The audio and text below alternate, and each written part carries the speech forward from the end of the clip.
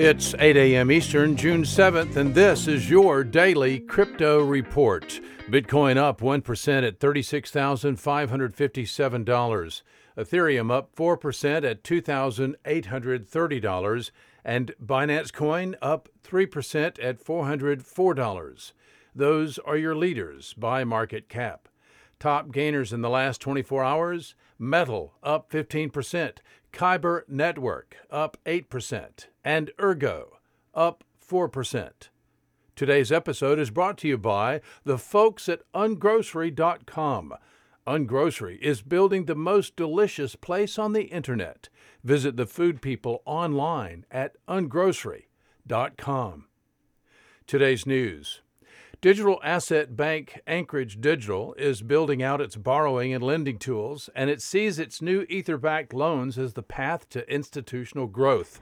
The firm rolled out its latest lending product today in partnership with Bank Prov, which was founded in 1828, known then as the Provident Bank.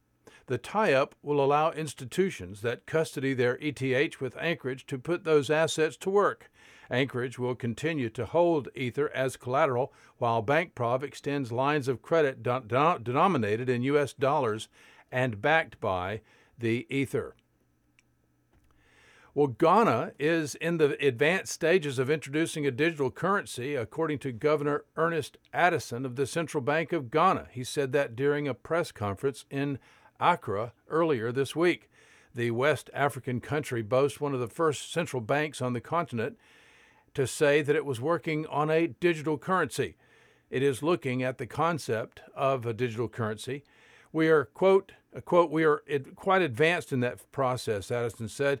With these types of things, you have to go at it in phases. And the first phase was really on the design of the electronic money. And the team that has gone quite far in the design phase, they're looking at the implementation phase. Well, Sherlock, a risk analysis system for decentralized finance, raised $1.5 million in a pre-seed funding round. Announced this past Thursday, the funding round was led by IDEO Collab Ventures with participation from Capital Ventures, Scalar Capital, and DeFi Alliance. Finally today, Asia-based private venture capital firm Master Ventures has launched a $30 million venture capital fund to support projects trying to integrate with Polkadot, as well as other early-stage ventures building on the protocol, the company announced on Wednesday. Polkadot is a single network that aims to enable multiple blockchains to work together.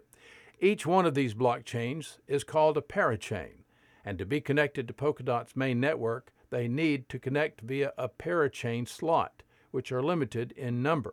According to the announcement, Polkadot and Kasuma, a standalone network focused on experimentation, aim to support the launch of more than 50 parachains in the next year and a half. Well, that's all for us for today. Visit us at dailycryptoreport.io for sources and for links. Find us on social media. Add us to your Alexa flash briefing and listen to us everywhere else you podcast under Daily Crypto Report.